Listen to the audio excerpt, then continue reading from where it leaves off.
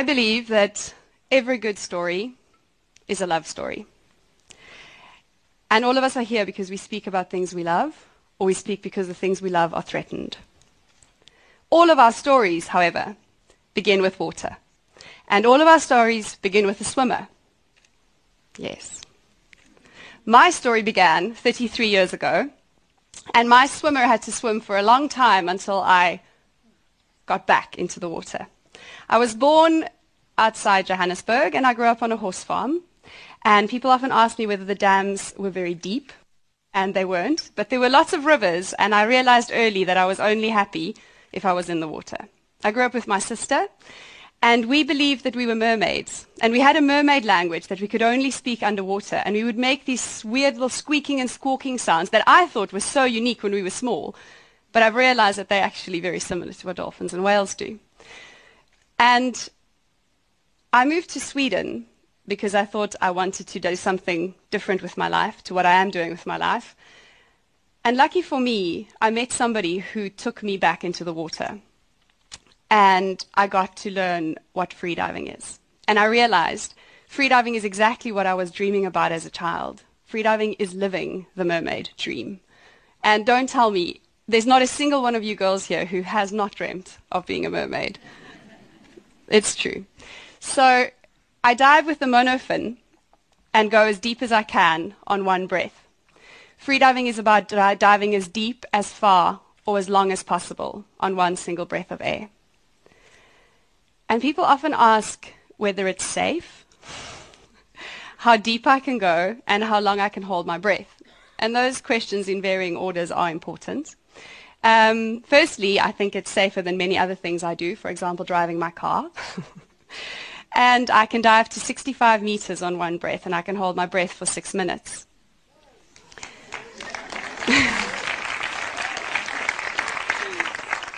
And that's not even the best in the world. And I'm telling you that not to impress you, I'm telling you that to inspire you, because what I want to share with you is how your body is adapted to doing this. Your body remembers that little swimmer that's still swimming, that still wants to swim and wants you to step back into water. So this image is from Egypt, where I've done my deepest dives in very blue water. And I start my dive with a few powerful kicks to leave the area of buoyancy. When we're buoyant, we float. I get to a point of neutral buoyancy, and then I start dropping. This is called the free fall. This is my most favorite part of every dive and my most favorite part of my life. When I feel gravity, flotation, everything disappear, I close my eyes and I drop. And I allow the ocean to take me. And as I fall, I start falling faster and faster. And all I have to remember is that I'm born to do this. My body knows what it's doing, and I need to trust it. Trust for me is a very interesting thing. We speak about finding somebody we can trust. We speak about when our trust is broken. We speak about trust as if it's something outside of ourselves. The most difficult thing I have learned is to trust myself, is to trust what my body can do in water. When we dive, our body remembers somewhere in our past we have spent time in water, and we have the same adaptations that seals and whales and dolphins have for deep diving. I always say that seals are our cousins and dolphins are our friends. Our bodies remember that we share this knowledge. And what happens in me, in you, if you were to try this, which I definitely recommend you do, the first thing that happens as your face touches the water is that your heart rate slows down a lot. And it gets ready for conserving oxygen. Second thing that happens as you start diving, blood starts getting flushed back from your arms and your legs to your heart to be pumped to your brain. You don't need perfectly oxygenated hands and feet when you're diving. And then your spleen suddenly, magnificently has a purpose. Yeah. I don't know how many of you have ever thought of your spleen. After today, you will guard it with your life. Your spleen is valuable, people. Don't let anybody ever take it away from you. As you dive, I heard somebody say, what's your spleen? Your spleen is situated round about here, and it's about that size, and it is more or less a sponge. And this sponge is full of oxygen-rich hemoglobin. And as you dive, as your body remembers, I'm diving. I remember diving. Wait, I need to do something. Yes, this is what I'm going to do. It contracts and it squirts out that red blood cells, that rich hemoglobin full of oxygen into your bloodstream. And you carry on diving. It's like blood doping, except it's legal and we do it all the time. Okay, so now my spleens contracted, my blood shifted, my heart rate slowed down, and as I dive, my lungs get compressed. And early freedivers were told by researchers that if we go deeper than 50 meters, we'll die. The reason why researchers believed this is because air in water gets compressed and your lungs become compressed. And if you imagine your lungs becoming compressed, at some point something will have to give, they thought. But that's underestimating your body. That's not trusting the dive response. What happens is blood shifts into the membranes around the alveoli in the lungs and cushions it so that it can get completely compressed as you dive down to greater and greater depth. So each and every one of you has a little seal living inside of you, wondering when you are going to step back into water. Don't keep it waiting too long. So as I realized this about my body, and as I realized that this is the place that makes me happiest, and that this is my love story, that this is where I want to be living, I started traveling to experience what I call our last wilderness. Our great blue, the blue that we see from space that is our planet. We've heard such amazing statistics about how little of it has been explored. From the smallest to the greatest, we know so little. What I do know is that I carry that water in me. We carry that knowledge of diving in us. We are representations of the ocean. We are part of that system. Don't believe you're separate from it. And I see that with people who can't even swim, that sit on the beach and love to stare. And they say to me, I'm not a swimmer, but I love staring at the ocean. If you're an ocean gazer or if you're an ocean explorer, you've got that in you. So this is in Egypt, diving with turtles, and my whole dream now is to meet these creatures that inhabit our last wilderness and to share space with them, to share the blue with them, to share moments with them.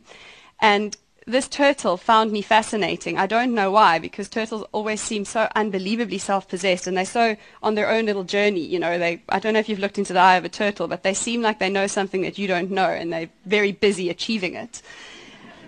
Whale sharks are different. This is in the Maldives, and whale sharks are so gentle, and sometimes they seem curious, and they kind of accept your presence, and they're just so unbelievably beautiful. I mean, when you swim down to a whale shark and you see that broad back opening in front of you, it's as if you're staring up into a starry sky. It's the most phenomenal experience. They really, really are special. Manta rays are breathtaking, which as a freediver is an occupational hazard. The first time I saw a manta ray, I really felt as if this is it. I don't have to see anything else ever again. The elegance, the grace, the beauty of these creatures blew my mind. And they're so large and so aware of where I am in the water. I mean, they would be swimming close. And I mean, I'm not half as agile in the water as they are. And if I happen to be in one's path as it's coming, it would just gently lift its wing and pass by. Not creating any vortice, no flow, nothing, just passing by. This one, I was floating up, and the manta ray slowed down, and I felt this touch on me, and it was a very happy moment.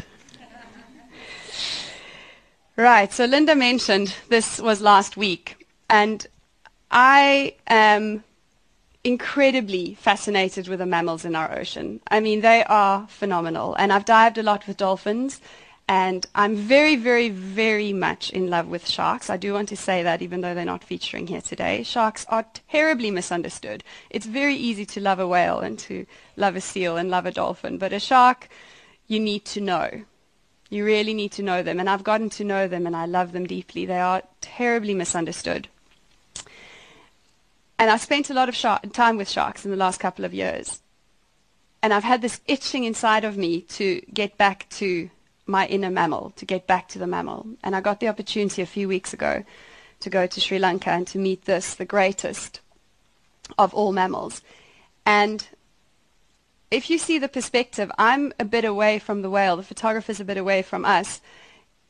It's a very large creature, and probably the most gentle creature I've encountered in the ocean. That whale knew exactly where I was. She was coming straight towards us, and I was waiting in front, and she dived and slowed down, just like this. So I had my timing right to come with her. And it was almost like she was waiting and going, "What? You're not coming with me all the way?" It's like, "No, I can't. You go. Go." It was phenomenal. Incredibly, really the gentle giants. In this place where we went to meet the blue whales, I had to have the great privilege, it was phenomenal, to meet sperm whales. And sperm whales, another creature with a bad reputation. People say, but aren't they dangerous? They do have very large teeth. They're the largest toothed whale. Again, unbelievably gentle. They are the story of Moby Dick, as you know, which I tried not to think of as we headed out to meet them. And sperm whales, being toothed whales, being more predators than baleen whales, are so intelligent, and there's this communication going on the whole time while you're in the water, and it almost feels like, sometimes they're talking about the squid they're about to go eat, and sometimes it feels like they're gossiping about you, because you would have these larger groups of whales, and the way we dive with them is waiting for them to approach us, and as they approach, one would inevitably turn its head and start scanning. Now, I must be honest, there is nothing more heart-opening than being scanned by a whale. It's this tick, tick, tick, tick, tick, tick, tick, tick, tick, tick, that gets louder and louder as it gets closer, and you can tell the difference between the ones that are kind of having the general conversation and the one that's really checking you out, because it kind of lifts its head to get more the scanning to be like stronger above the water, and then it dips it again, and then up and down, and I feel it in my sternum as if there's something like tick, tick, tick, tick, tick, tick, tick, hitting you. And I mean, we know so little about them. Like, what are they picking up about me? What are they learning about me? What can they see? I believe that they can see what energy I bring there, what desire I bring into the water. So I was just say hanging there in the water thinking, I love you, you're amazing, you're beautiful, you're very large, I love you, you're amazing, you're beautiful, please don't swim over me. Just trying to give them that feeling that they know I'm here to share space with you. I'm not here to conquer you. It's something about the ocean that, from early explorers, that we felt we need to conquer it. We don't. It's unbelievably gentle. We need to hold it. We need to treasure it. It might be large, but not all large things are strong. It's not. It needs us to treat it as if it's very small and very fragile, even though it has the greatest, most phenomenal creatures in it. So I got scanned by these sperm whales, and somehow the one adult deemed me worthy of meeting her baby. And the photographer, Jean-Marie, I work with, we started calling it the crazy baby, because the baby would come speeding out of the pod, and I don't know whether it didn't really know what it was doing or if the mommy told it, you can go explore, it's safe.